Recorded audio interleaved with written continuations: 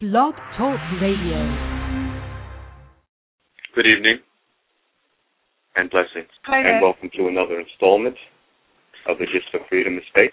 This show is produced by acclaimed historian, educator, and author Leslie Gist and serves as our weekly live online discussion to celebrate the African American experience by honoring all the people, past and present, black and white, who with faith and focus are preserving our rich history through literature, the arts, the skilled trades, and the humanities.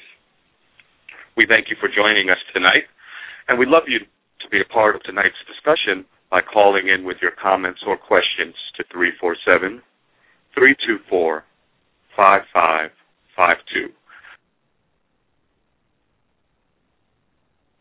Good evening, everyone. My name is Preston Washington. I'm your host this evening for the Gist of Freedom. We're coming to you over www.blogtalkradio.com/Black History.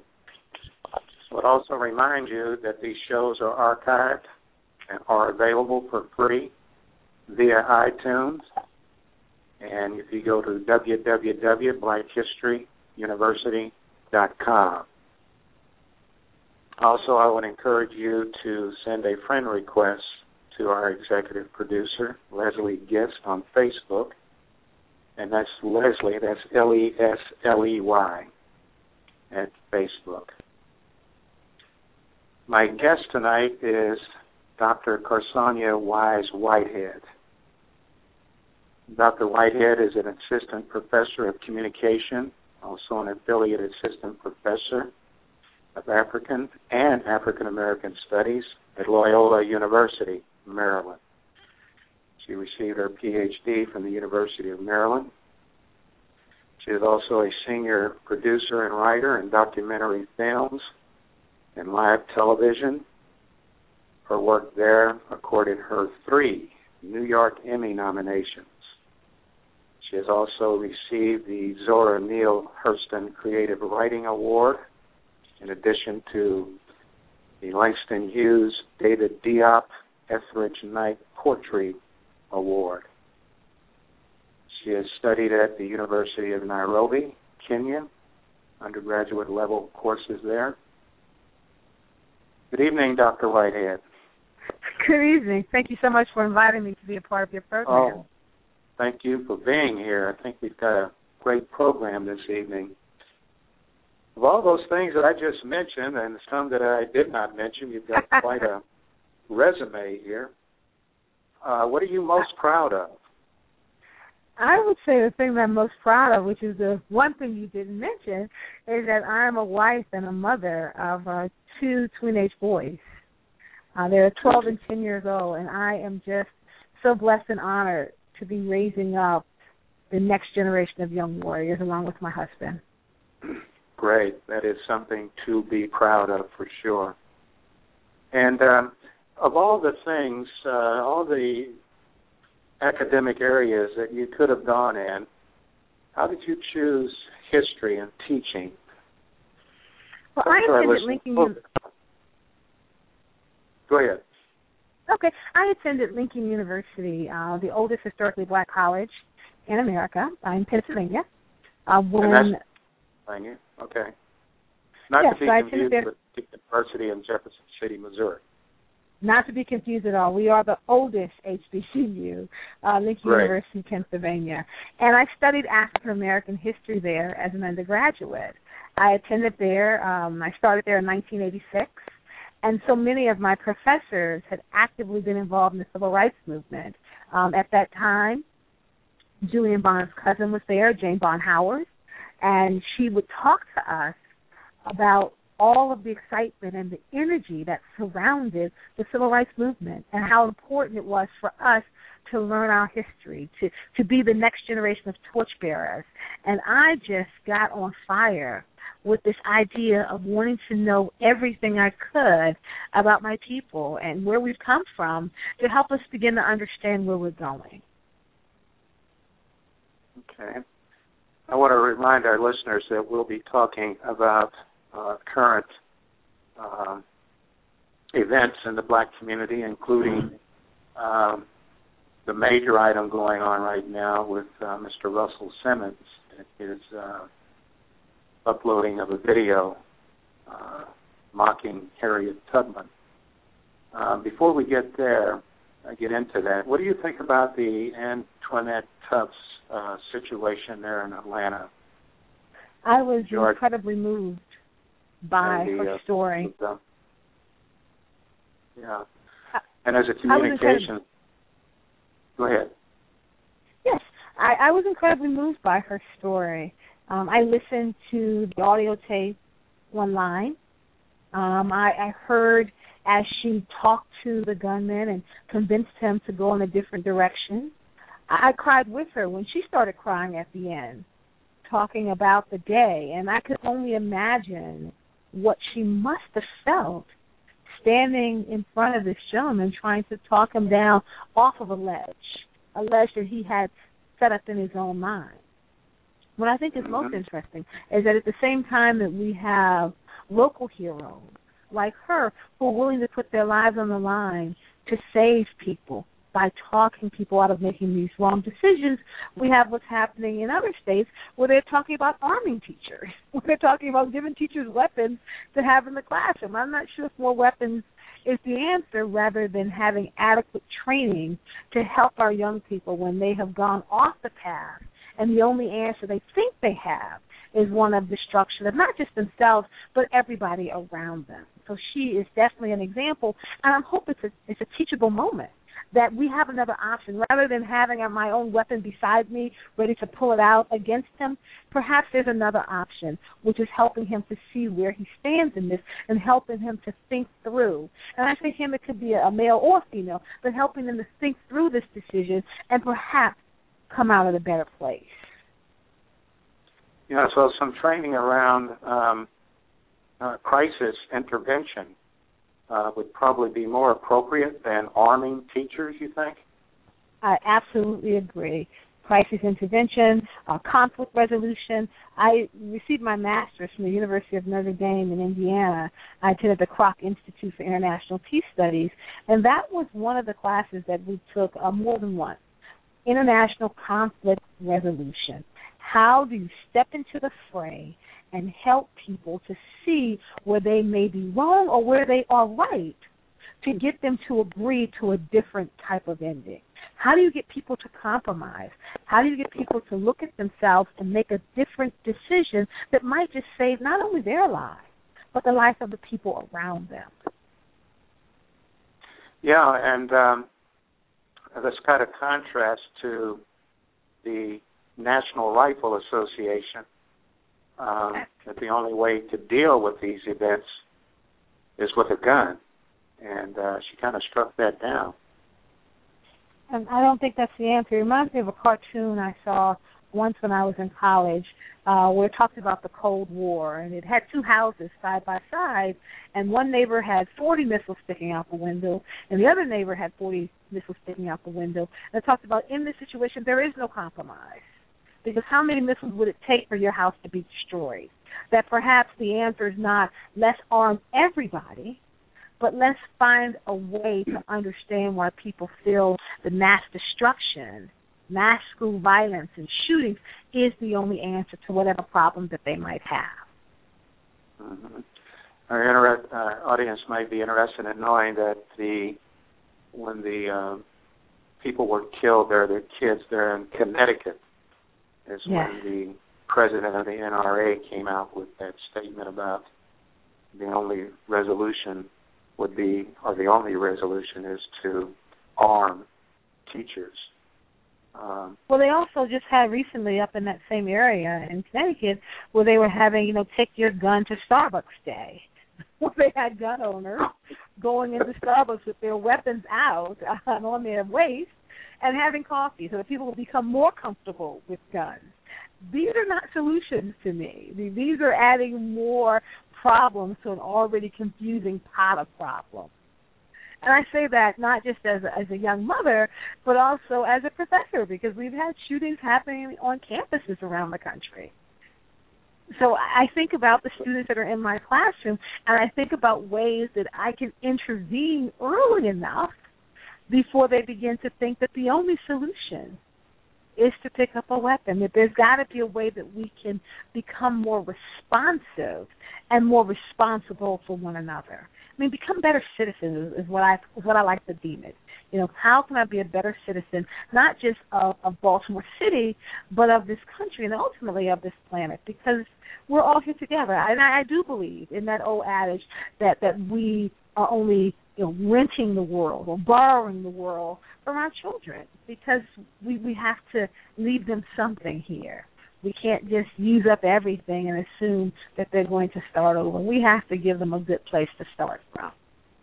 And what do you think society is doing relative to bullying in our school systems? Is there enough treatment and counseling being done there? Because as I view it, a lot of these shooters have been teenagers who were victims of bullying.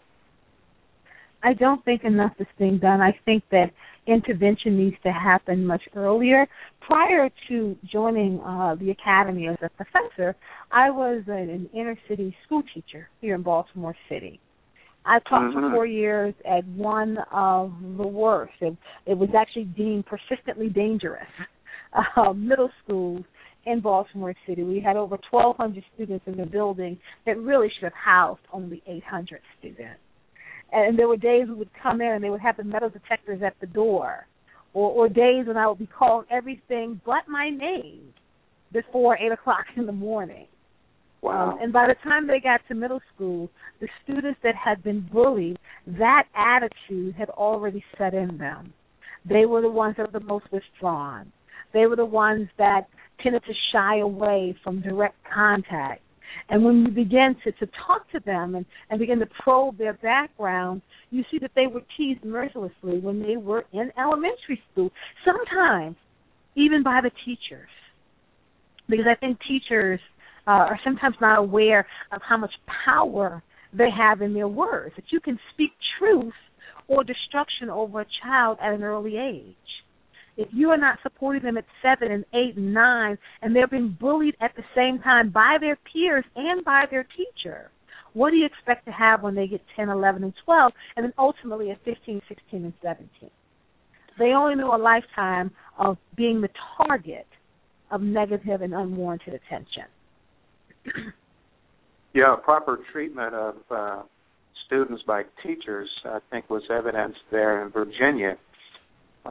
During that shooting, when a professor's life was spared because of the treatment that he had received from that particular teacher. I think about that all the time. As a professor, I think about that. You know, how am I leaving my students?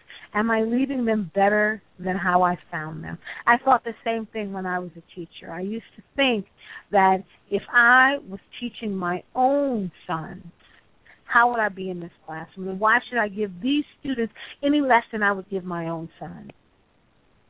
Why should I not support them? Why should I not believe in them? Because for some students, all they need is one person to say, you can do it, you can make it, you can reach beyond and go beyond your present situation and circumstance. You may be born in a low-income community. You don't have to remain there. You may be born in a home with no books. It doesn't mean you don't have to have a love of reading. Like, you can imagine yourself beyond. And in imagining yourself beyond, let me show you the ways to get beyond. And some of those ways are rooted in having a strong educational foundation.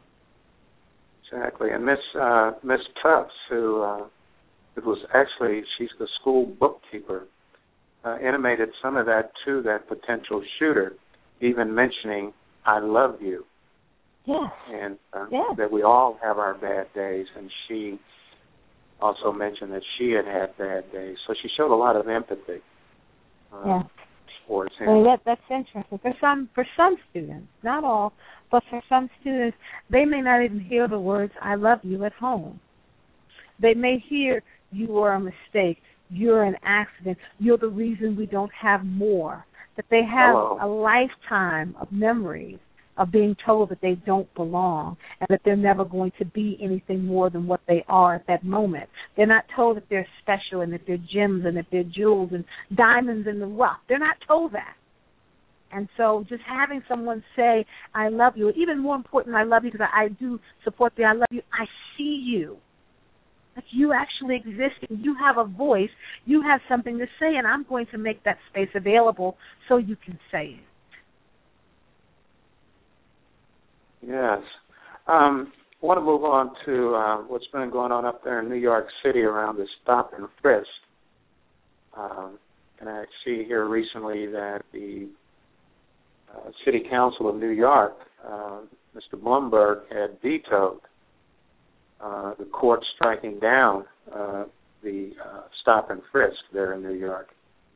What's your thoughts on that? Well, what concerns me with stop and frisk is this idea of the movement of African-American men and how there's this perceived criminality with brothers. And so when they move throughout the community, the expectation, the assumption is that they're doing something illegal. So you want to stop and frisk to either find out that you are correct or to make them understand that they're never going to be assumed to be doing anything right. My husband and I recently published an op-ed in the Baltimore Sun where we talked about this. I mean, we talked about our 12-year-old son and having that talk with him about what it means to be perceived guilty just when you're walking on the street, the movement of black men and how dangerous for some people they think that actual movement is. We are from New York originally. We moved to Baltimore about 10 years ago. And I'm just really concerned because New York is seen to be a place that is setting the tone. So the question is, how can they look at stop and frisk and not think it's racial profiling when the number of people that are being stopped and frisked are men of color, brown and black people? How can that not be racial profiling? What are we supposed to think? It's almost as if they just assume that, Joe and Jane Public are not as well read as the politicians. We have an idea of what's going on. We know who's being profiled. The profiling has been done. It has not stopped. So what are we supposed to think when things like this continue to happen? So you mentioned an op-ed that you and your husband co-wrote for the New York Times. Was that around the Trayvon Martin episode? Yes, it was published in the Baltimore Sun, and it was around the Trayvon Martin, and it was called Having the Talk with Our Son After Trayvon. As a writer, I like to approach issues from a very different perspective. So I know that with Trayvon Martin, my husband and I talked a lot about it. We knew that everybody was going to talk about the racial profiling. Everyone's going to talk about, Trayvon Martin's life. We wanted to talk about it as parents. What does that mean for us that we could be Trayvon's parents? That we could do everything right with our son. We can give them the best education. We can give them opportunities. We can have them learn, a second language. We can have them play baseball and football at the highest levels. We can do all of that. And they can walk to the store and be killed because of the color of their skin. That there is no protection for our young people, so that we needed to learn a different type of language for him. We need to help him to understand that there is a perceived criminality. There is a danger of walking and breathing while black that he needs to be aware of. That when activities begin to happen on the playgrounds of Baltimore City, because we talked about this, that even though Baltimore City does not have stand your ground laws, we do have some unwritten stand your ground laws that happen in the urban community. Particularly when you look at the increased rates of black-on-black violence that's been making its way across Baltimore City throughout the summer. I mean, that's not a George Zimmerman. That's someone who looks just like you, and they're going through and they're shooting 10, 12, and 15 African-American males in a weekend. Mm. So we wanted to go beyond just Trayvon and talk about what is happening to black men, that this violence that is taking place is not just happening because of the George Zimmerman. It's happening because of people that look like us as well. with gang violence and drug violence and even the classroom to prison pipeline, which is yet to be disrupted. That young brothers feel that there are no answers, there's no solution, there's no better tomorrow, so why not live my life today like it's my last day? As if my decisions won't matter long term, because there is no long term for me. Yeah, the expectation of some young black males probably doesn't go beyond living past the age of 24. Yeah. I've seen in a lot of studies and reports. So then if that is what the statistics are saying, why should I plan for a future? Exactly. Because there is no future. I can go to school every day and walk to the store to get iced tea and Skittles and get killed. He did not have a gun on his person. He did not have a knife on his person. He had candy and something to drink. And I just think there's something about that incident that makes us painfully aware of how much times have not changed. Rather than focus on the fact that George Zimmerman should not have gotten out of his car, he should have listened and not followed Trayvon, we want to then take Trayvon and make him a criminal. Well, he may have been on drugs. He may have been all those things, but he did not have a gun, and that's the truth of the matter. The truth is that Zimmerman was told not to follow, and he chose to do otherwise because for some men, because even though Zimmerman, I think his mother is Peruvian, his father is white, they're calling him Hispanic. For some men, when they talk about standing your ground, they're talking about all the ground that they can see and claim, not just your backyard, which is really what it should talk about. You can stand your ground on your ground, in your backyard, in your home. I can't claim the whole block. I can't claim the entire neighborhood. Some folks think they can. That goes all the way back to the manifest destiny. Yes, it does. That we're going to go west as far as we can, and we're going to kill every Native American in our path until we get there. And everything belongs we could see. Yes. Exactly. It reminds me of the story of Moses in the Bible. When God said to Moses, everything you see belongs to you. Somehow or another, men in this society and women in this society of a certain particular color have come to believe that same adage. Everything I see belongs to me. And everything they can't see. The oil, the zinc, the gold, everything under this land belongs to me. Yeah, buddy. Yes, sir. Manifest destiny. So, do you have you're living in Baltimore now after living in New York City, and you got stop and frisk laws there, stand your ground kind of approaches? We don't have that in Baltimore. I think it's unwritten, and that's what I talked about in the op-ed. There are some unwritten codes here that black men obviously need to be aware of. I'm interested to see coming after the controversy in Florida with everything that is going on, whether or not the stand your ground laws will make their way across the country. I'm speaking at the ASALA conference, the Association for the Study of African American Life and History, which is taking place in Jacksonville, Florida, in the end of October, and I'm giving the Woodson lecture, and I'm wondering, how do I address this?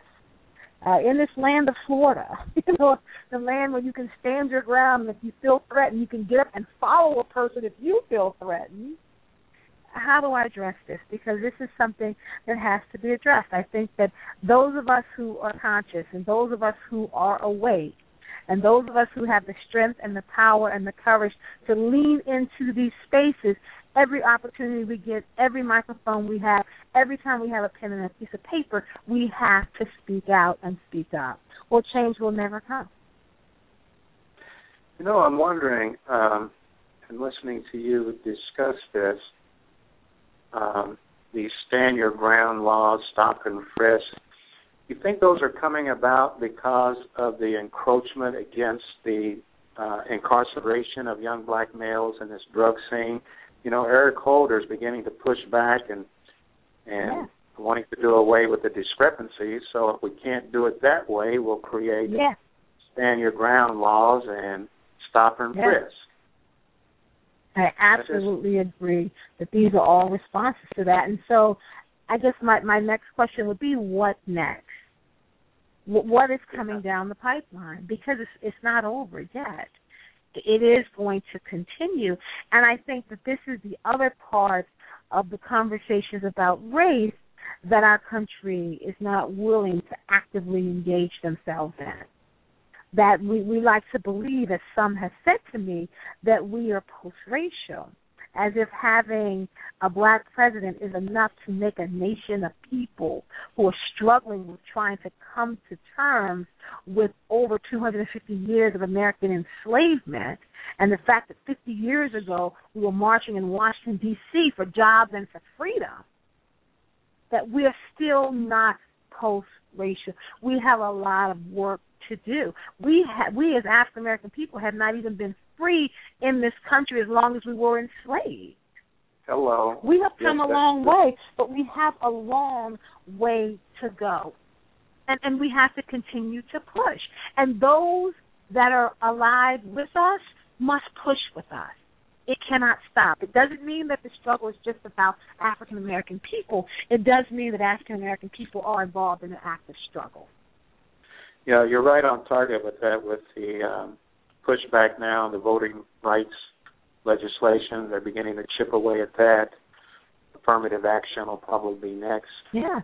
Yes. I mean, you think about voting rights, you think of affirmative action. I mean, you think when affirmative action came up, a few years ago at University of Michigan. I mean, even then, Sandra Day O'Connor said, we got about 20 years for affirmative action, and it's going to be put to rest. Well, it's been about 20 years, so I'm expecting it to eventually make its way back up to the Supreme Court. I was a Supreme Court fellow when I was a teacher. And one of the things that they taught us as fellows is that issues tend to kind of percolate throughout the nation, and that if you see the same issue coming up, you can believe that at some point the Supreme Court is going to take on this issue to bring some clarity to it. Unfortunately, with the voting rights, what they've done is they've taken us in the opposite direction. So one of the things that we try to do here, and I'm thinking about my husband and I, again with our teenage boys, is try to find ways to help them to imagine themselves being more than what they are at this moment, helping them to understand that the world does not revolve around them. But my husband's a missionary here in Baltimore City, and he works with men and women who are temporarily experiencing homelessness through his organization called Foot Soldiers. And he takes our sons out every Saturday morning to help to feed the homeless, so that they learn early on that the talents that they have and the opportunities that they have been entrusted in them to make this world better, that they learn to put their own personal needs aside when someone else is in need. I think that's something that's sorely missing. Hello? Yes, I'm here. I'm just back here, amen, and whatnot, Oh, okay. I mean, I think, one of the things that we're doing, and I think about this, the parents who are looking for outlets for their sons and their daughters, too. But I think about our sons, because I do believe that we're at a crisis point where boys of color need more support. They need more guidance. They need more nurturing, because they are getting to be an endangered species, and I'm concerned about that. I mean, just for instance, we'll be at the Baltimore School of the Bible on Saturday. My husband is a teacher at the Baltimore School of the Bible here in Baltimore, and we're getting our sons up at 9 a.m. to go over to Park Avenue and to do volunteer work for the open house until 2 p.m. And they said, Molly, that's a long time. It is a long time. It is a long time. But if you were playing video games, which my boys don't play much of because we don't have a television or video games in the home, but if you were doing that, 5 hours would pass by and you wouldn't even think about it. Why not spend that time helping somebody else? Because maybe if it starts with that, then when they get to be 17, 18, and 19 years old, it's not the next generation of selfish people. Because there's something very selfish about taking a weapon into the school and killing everybody. You're not just killing. I mean, there's something very selfish about that. To think that I want to die and I want to take everybody I can with me, rather than just take my own life. I want everybody to go. I think about that with Columbine. There's something selfish about this idea that the world must suffer because I'm suffering. So that's the other part of it. You know, when we think about the millennials, it's this idea that the world revolves completely around them. And I blame us, very honestly. I think that as parents and as grandparents and even great-grandparents, we have worked hard to train this next generation to believe it's all about them. And I think that's very dangerous. And we see the results of that. Well, it's a me generation. You and your husband have taken a different tack in that teaching your sons that principle of as you do to the least of these, so do to me. Yes. And I commend you and your husband for taking that approach. You know, if parents would take that approach, what a wonderful world this would be. Oh, what a wonderful world. I mean, it's the idea that as Christians, we often believe and say that the answers to everything can be found in the Bible. If everybody lived by those simple principles, the world would be different. But we know that it's not. We know that we live in a very sick and depraved world. So what do? We work really hard to instill these values in our sons, you know, just talking about my husband and I, and then we just pray our heads off. I mean, that's really all we have, because when you send your children out in this world, the only banner they have over them is the Lord. And you pray your heads off that they will be protected, and that when they are in those rooms where students are thinking about doing something that goes outside the law, that the sons that you have raised and the daughters that you've raised will go right rather than go left. We used to tell my sons, this is when they were very young, my oldest son had an issue in his school and it's a very small issue, it was very large for him, but everybody was wearing dark khakis to school. It's a school where you have to wear a uniform. And he only had light khakis, and he cried. I mean, he cried because he needed to have a pair of dark khakis to be just like everybody else. And my husband and I told him that we are raising oak trees. We're not raising palm trees. We're raising oak trees who are deep-rooted. Oak trees do not bend and sway to the wills and wishes and whims of other people. And we said that tomorrow you will wear the light khakis. We don't mind getting you dark khakis, but tomorrow you're going to go in there because you're a whitehead, and whiteheads don't bend. If you've got to learn to stand, because there's going to come a day when it's going to be about drugs or sex or violence or gangs, and you're going to have to learn how to stand. If you don't learn how to stand at 4, 5, 6, 7, 8, you're not going to stand at 17, 18, and 19 because it's not in you. That intervention has to start early. So when you talk about bullying, the products of bullying in high school, that's why I say that intervention has to happen at 6 and 7 and 8. That's why those elementary school teachers have to speak love and truth into these young people, because you are cultivating the next generation of people who will go right instead of going left, who won't pick up the weapon, who will walk away, who will make the decision to stay in school rather than drop out at 16. How do we disrupt the classroom to prison pipeline? We get them at 7. We get them at 8. Because by the time they get to be 15, it's too late. It's too late. They are the people that they are. Yes, I would agree wholeheartedly. Speaking of intervention, what's Mr. Russell Simmons going to need for intervention? And give our listeners kind of a background on where we're coming from when we talk about Miss Russell Simmons. Surely everybody's heard, unless they're living under a rock. Yes. Surely everybody's aware that Russell Simmons, in his infinite wisdom, as he was launching his Def Jam internet station, came up with a brilliant idea. He came up with it, or his creative team came up with a brilliant idea to produce a Harriet Tubman parody. And they used some well-known internet stars.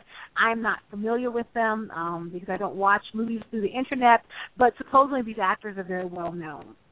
And this parody of Harriet Tubman, it is a sex tape.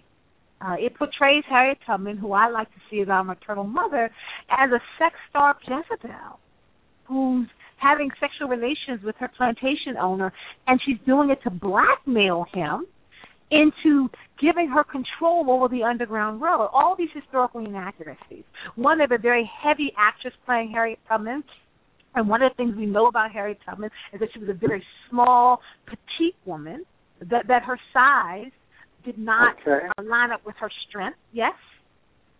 Yeah, when you mentioned that, I've seen the video, and excuse me for saying, but the woman that was in that video was more of an Aunt Jemima type. Yes, she was. She was an Aunt Jemima type in both her size, her stature, which goes against what we know. The thing about Tubman, which I think is most interesting, we don't have to imagine what she looks like. We actually have pictures of her. Exactly. You can go on the Library of Congress website. There are pictures of Harriet Tubman that exist, so it's not an imaginative portrayal of her. We know what she looked. We know that she was a small woman. I mean, that's the thing that most amazed us about her, that this small woman made those trips to help free her friends and family. The second thing in terms of historical inaccuracy, this idea that rape was something to be glorified. Plantation owners owned their female enslaved women and girls. They owned them as property. And rape was a part of that ownership. It was not relationships. It was not something to be enjoyed. It was rape. And they did not have a voice because they were property. So to have Harriet Tubman talk about how I'm pretending that I didn't like them, but I really did like our secret times together, that's a disturbing historical inaccuracy. And what it does, it sexualizes female slaves as if they wanted to have these relationships, these sexualized relationships with men who owned them. They did not have a voice and they did not have a choice. The third historical inaccuracy is that here's a white plantation owner who's running the Underground Railroad. And Harriet Tubman wanted to blackmail him so that she can be involved. These are inaccuracies. So he releases this parody, and it goes viral. And people begin to speak up. People are angry that the legacy of Harriet Tubman has been marred and tarnished by that.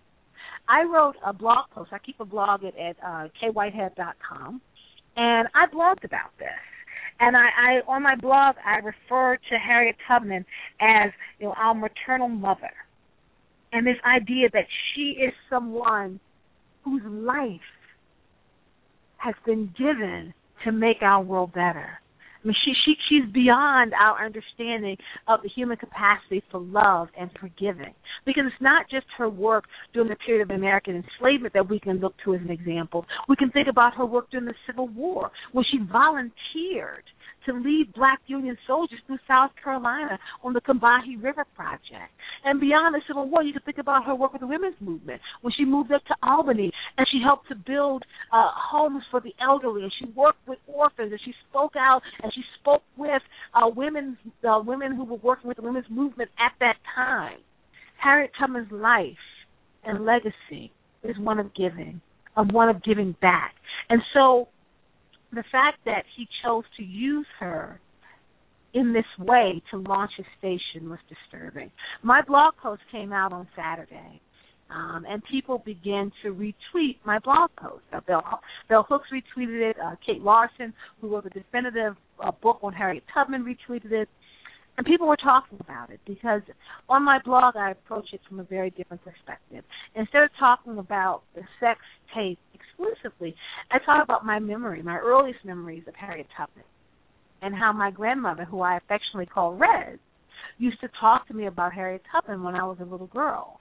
My grandmother lived in South Carolina and had about 15 to 20 acres of land in Lexington, South Carolina. And most of the land was wooded, but at the end of her property, she had a lake. And whenever we got in trouble, we had to walk through the woods and go sit by the water. And she would make us go down and to think about what we've done. And I used to go through the woods pretending to be Harriet Tubman. I would sing Go Down Moses. I would sing Wade in the Water. I would pretend as if I'm taking people to freedom. I would dart behind the trees and feel for the moths. And my blog post talks about this, about the fact that I believe that we're all Harriet Tubman and what that meant to me as a child. Well, what's interesting is that a few days later, so it came out on Saturday, on Wednesday of this week, I received a phone call from Harriet Tubman's great-great-grandniece, Judith Bryant, who lives in Auburn, New York. She called me because she had read my blog post and she enjoyed it. She had read my letters to a teenage son, my different blogs about my son, and she wanted to entrust her response to Russell Simmons to me.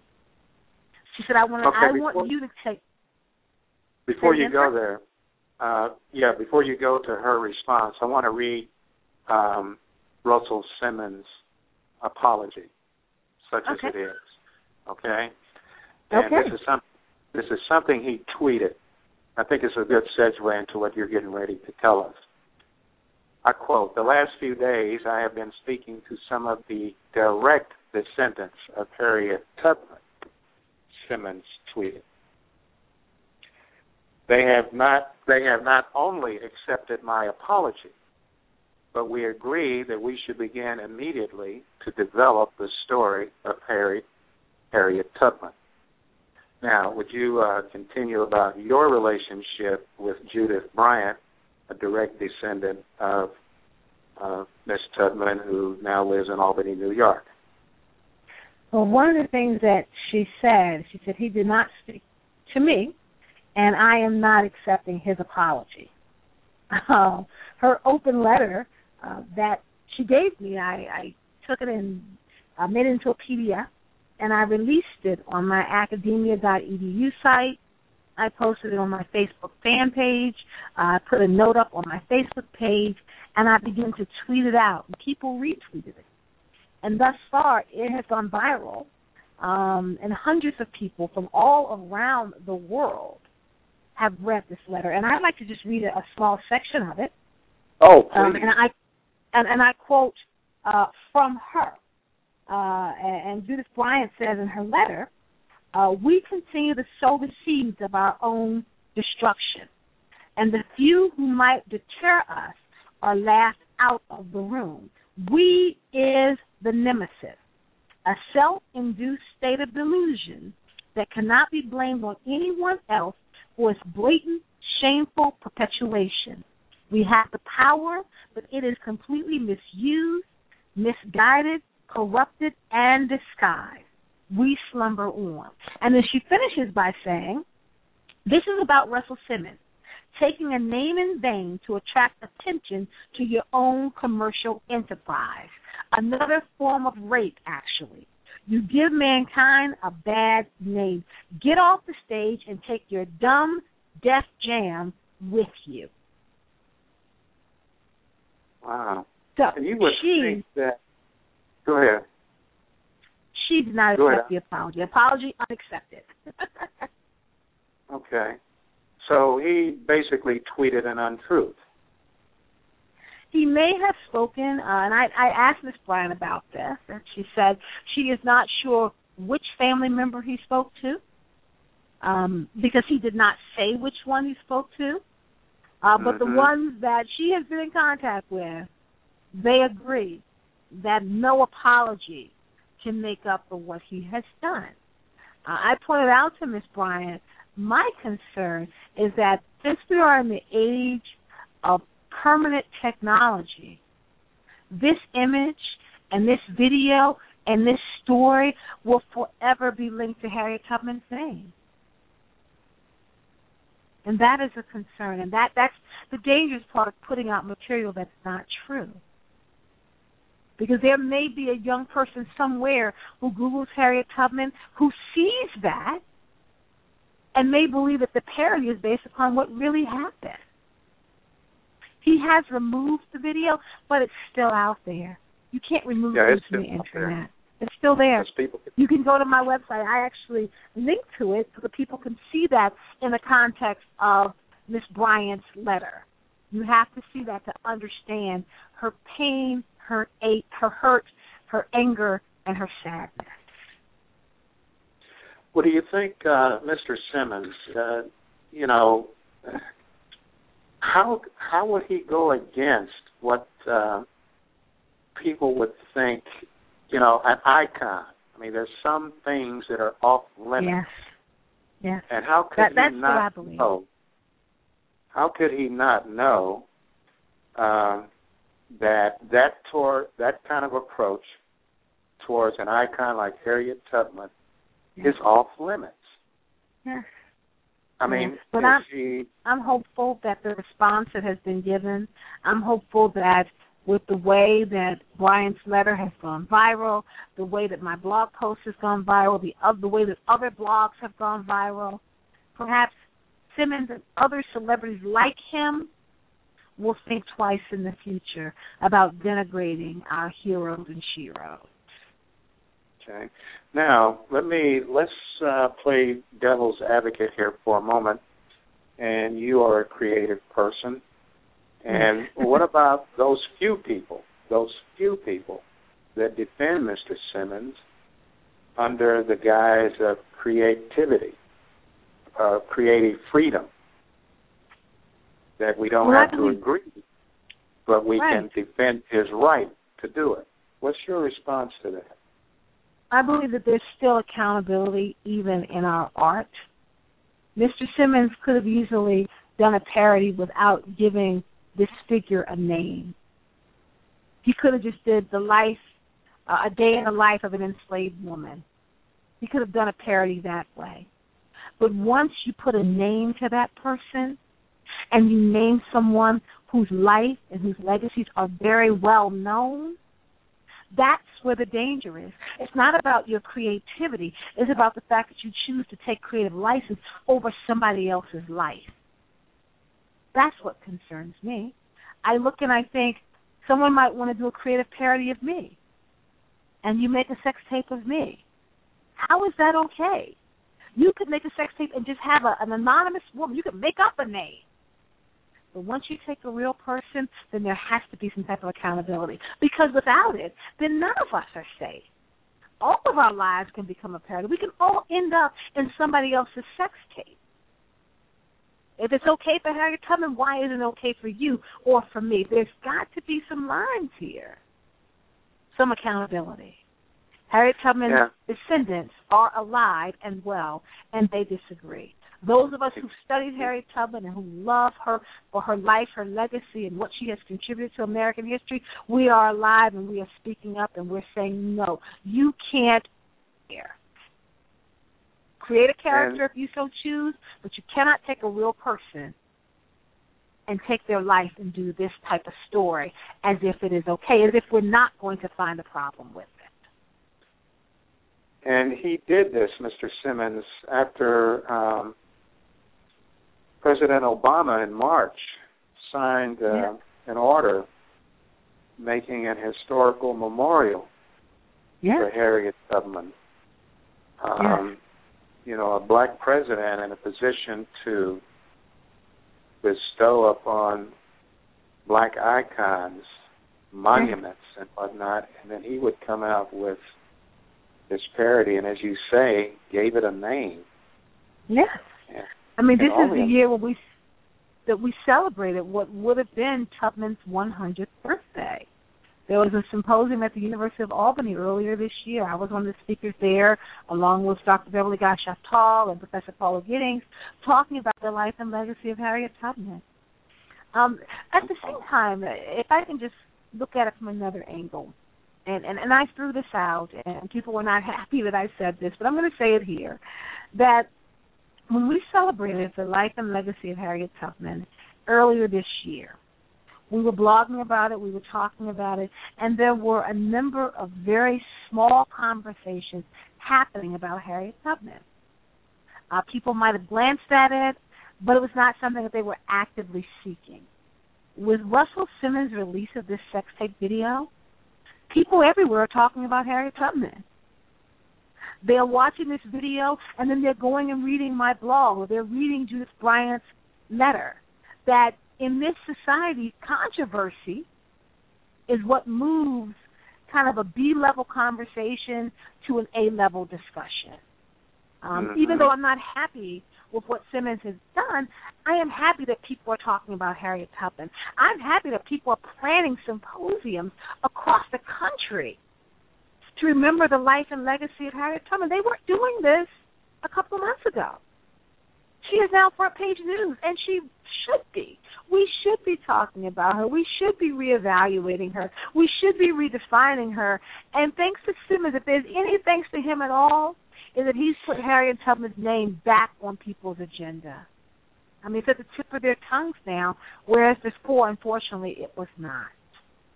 Perhaps out of this, we will see a good, strong, solid, historically accurate documentary of Tubman made. Maybe we'll see a new movie made about her. I mean, the last one was A Woman Called Moses with Cicely Tyson. We need a new one for this next generation. A couple of months ago, Harriet Tubman was not a part of the discussion. Today, everybody's talking about what can we do to go against this sex tape and to remind our young people of how important she was. So you mentioned silver lining to this. You mentioned Cicely Tyson, A Woman Called Moses. When did that movie come out? Oh, that's a good question. I remember seeing it when I was in high school, and it came on TV, and I just thought it was an amazing portrayal. We know there were a lot of historical inaccuracies, but I'm trying to think. It was about 1978. I wonder if it's available on Amazon.com has it. You can get it there. They have clips of it on YouTube if people want to see it.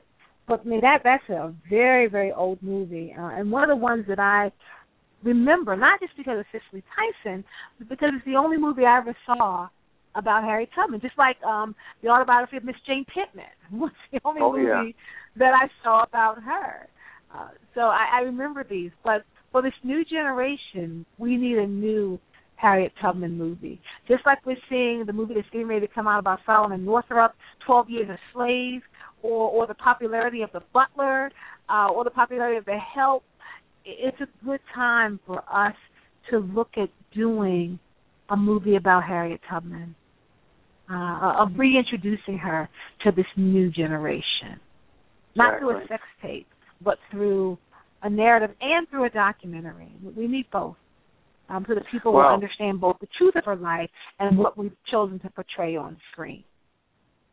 Until we get there, that perhaps they can get over to Amazon.com and pick up a copy of A Woman Called Moses. And or get Kate Larson's book, you know? Yeah, should be part of every black person's repertory, actually, of old, books and movies, etc. Speaking of books, tell us a little bit about your publishing. You got anything forthcoming? Yes, I do. I have 2 books that are coming out in May and June of 2014. The first book is called Notes from a Colored Girl, the Civil War Pocket Diaries of Emily Frances Davis. It's coming out through the University of South Carolina Press. Emily Frances Davis was a freeborn black woman who lived in Philadelphia. And she kept a daily pocket diary from 1863 to 1865. My book has a full transcription of all 3 years' worth of the diaries, as well as a 6-chapter narrative about her life.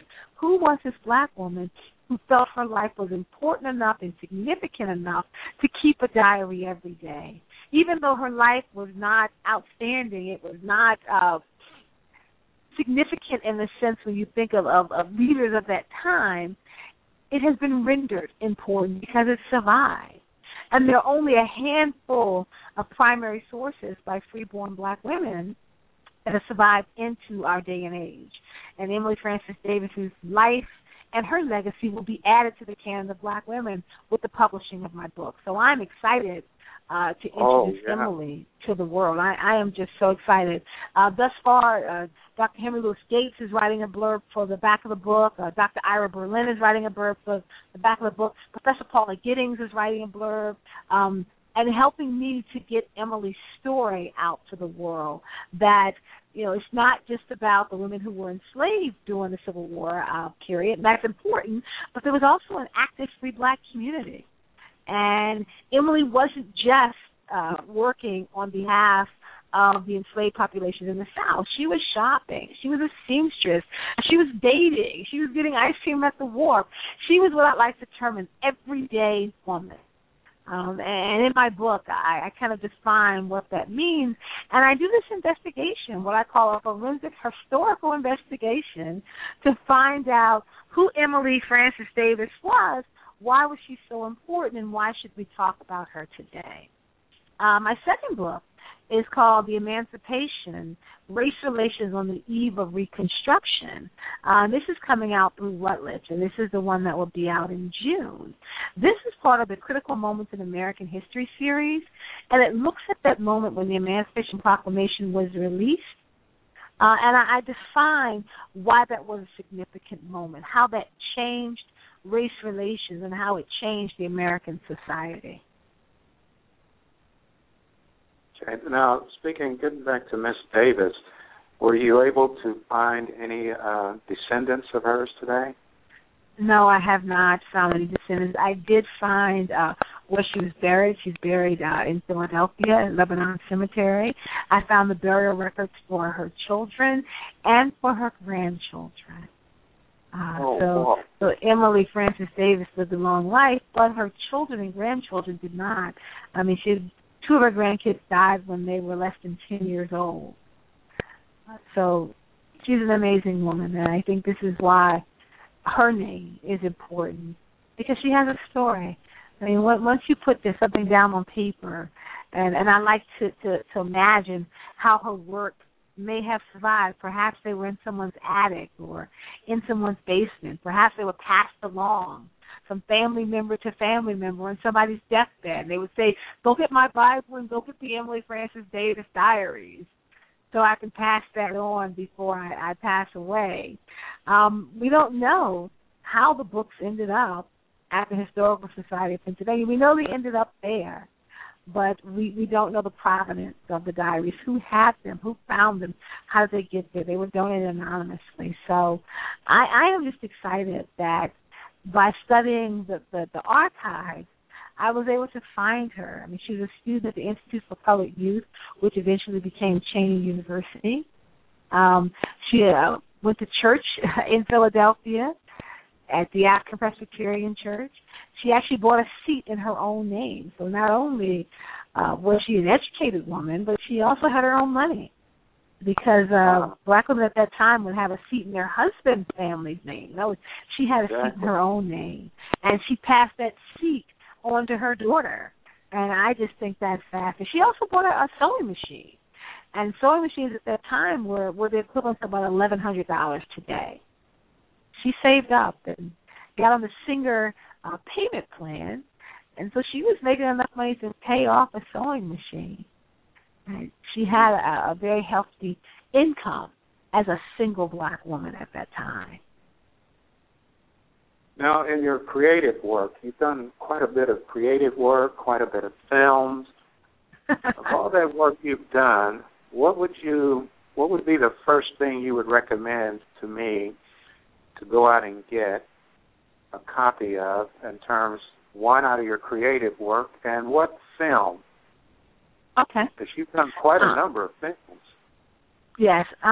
If a person was, the person was looking to kind of get one film from me, one creative work, and one of my historical works, I would say for film that they should go and get my film, Twin Towers, A History. I was living in New York when the towers came down, and 3 days after the towers came down, I went to my executive producer and asked if I could do a documentary about the Twin Towers. And my documentary, when it came out, was the first documentary about the Twin Towers. I had David Rockefeller in the film. I had engineers in the film. And what we talked about was how they were built. There's a story, the engineer in my film talks about how at one point in the Twin Towers, they did not have any light switches.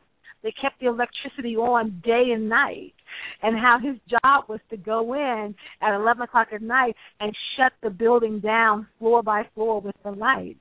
He also talks about the moment when he was watching TV and he saw the buildings on fire. And he sat there stunned. And when they came down after an hour or so, he knew they were coming down because he helped to design them. He was in the building before the outer part went on, what they call the skin. But he said there was a part of him that felt that his building, because that's what he referred to them as, had done their job. They stayed up long enough for some people to get out, which I think is just absolutely amazing. So I would say if you want to see one of my films, go get Twin Towers of History, which was nominated for a New York Emmy. And you can see the way I approach the world with the historical lens, but with a desire to want to tell stories. If you wanted to get one of my creative works, I would say that you go online and you find my poem, The Revolution Starts at 11 a.m. This is one of the poems that was published in a book called Sister Fire. I was published with Maya Angelou's in the book and Vicky Giovanni's in the book. And my poem, The Revolution Starts at 11 a.m., which is really about the power and the strength of relationships between black men and black women, was a poem used to open up the book. Also the poem that won me the Langston Hughes Poetry Award, the first time that I'd won it twice, but the first time was based upon that work, that collection around black love. So if you want to see how I do my creative work, I would say you Google my poetry and you take a look at The Revolution Starts at 11 a.m. And then if you want to kind of... Yeah, it's just a wonderful poem, a short poem, but a wonderful poem. And if you want to see where I am today as a mother, I would say go online to my blog and take a look at the series that I'm blogging about called Letters to My Tween-Age Son, where I have written to my tween-age son about falling in love and how I advise him to leave people better than how he found them. To guard his heart and to guard hers. And it just talks about my journey to want to give my son any guidance and direction that I have and that my husband and I have that we want to share. A lot of mothers follow that series and comment, and many of them have taken the piece I've done about relationships and printed it out, and they've given it to their teenage sons and say, read this, and then let's talk about it. So if you want to see where I am as a mom and a wife, take a look at Letters to My Teenage Son on my blog. And then finally, if you want to see where I am as an academic, to go online and take a look at my articles. I have a really good article called They Both Got History about Emily Davis and Amos Weber, a black man who kept these weather journals during the same time that Emily kept her pocket diaries. Oh, yeah. And I look at both of their lives and why it was important for him as a black man to keep a weather journal and for her as a black woman to keep a pocket diary. To take a look at that article and then to, of course, buy my book as soon as it comes out, Notes from a Colored Girl, and take a look at it. And I guess one other thing, if you want to see me talking about my work, then I would suggest in just a month or so that you take a look at Dr. Henry Louis Gates' new PBS documentary where he looks at African American history, because I'm in the documentary in the section talking about the early 1800s and free black Philadelphia.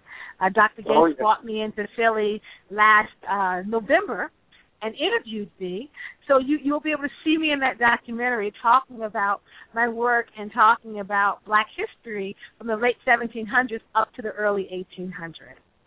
So if you want to kind of, I believe that the second part, because I'm in part 2, if you just Google Henry Louis Gates and his PBS documentary, Africans in America, you can get the dates. I believe it's October 29th. I don't have it at the top of my head. But I am excited. And I tell you in so many ways that this year has been a year of amazing things in my life and in my career, beginning with Dr. Gates calling me to be in the documentary. And I sat there and thought, out of all the historians, out of all the juke joints across America, that he's calling me to listen to me talk about Black history. I was humbled and blessed by that in November. And then in February, when President Obama hosted the first Black History Month panel that he has done since being in the White House, that they brought in 4 historians, and I was one of the 4 to be at this Black History Month panel along with Jelani Cobb and James Peterson. And again, I said, wow, out of all the historians and all the juke joints across America, that when they're looking for a historian, they select me. And then, of course, the most humbling experience of all was to pick up the phone and have Harriet Tubman's great-great-grandniece call me and tell me that she wants me to be the person to share her letter with the world. And in the back of my mind, my favorite line, of course, out of all the historians and all the juke joints across America that you could have called on, that something that I've done resonated with you, and you felt that if your story and your letter was going to go forth, you wanted to place it in my hand to do that. So your blog, has been, yes. Your blog is at kwhitehead.com. My blog is at kyswhitehead.com. It's K-A-Y-E, kyswhitehead.com. And they just simply Google the open letter, or they Google K. Whitehead, it will come up. Great. It will come up. It's interesting because with this letter, and I thank Ms. Bryant, but when I got the latest stats from academia and saw that people from Ethiopia and Brazil and Canada and Portugal and Spain had been online and had actually read her letter, I was just so happy that the story has gone beyond the American borders, that this story impacts people around the world. Harriet Tubman is known around the world. Around the world. People are reading about her around the world. She's bigger than America. We can't contain her.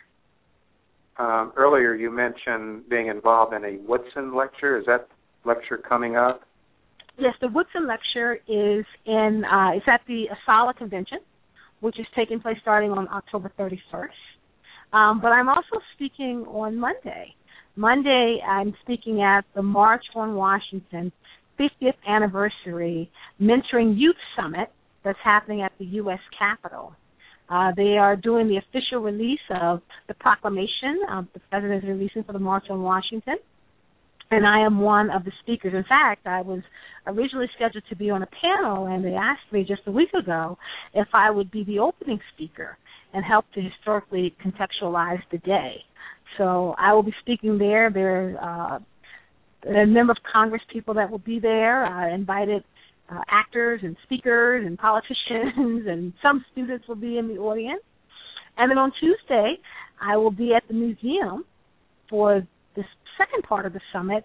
And actually that day I'm acting as a producer because I'm helping to shoot a documentary for PBS about the March on Washington and this notice to Congress for youth and what are we going to do in terms of understanding the legacy of the march, but using it as a platform to go forward and make changes in the African-American community. Wow, you got a plate full there coming up. Yes, I have a very supportive husband, trust me. Oh, yes, I'm sure. Now, you mentioned Facebook a couple. Do you have 2 Facebook accounts? Yes, I have. My Facebook fan page is the best place to reach me. I keep on my Facebook fan page what I call Griot on the Go. And Griot on the Go on my Facebook fan page, which is under Dr. Carsonia, Karsonya, K-Y's Whitehead, gives you an idea of my schedule and what areas I'm going to be in when I'm speaking, and I ask people to respond to things. So go online. You can follow me on my Facebook fan page. You can follow me on Twitter at @KWhitehead, and that's K-A-Y-E, Whitehead, so I'm on Twitter. And you can follow me at my academia site. And you can, on my blog, read my blog. And I just put a new post up there today talking a bit about working with Ms. Bryant and working to get her letter out and what does it take for something to go viral. And the work that's done to get out the word and the message from the Tubman family through Ms. Bryant about Russell Simmons' latest debacle. Wow. Unfortunately, we are out of time. We've gone over. I have just enjoyed myself. Thank you so much. And I have enjoyed you immensely.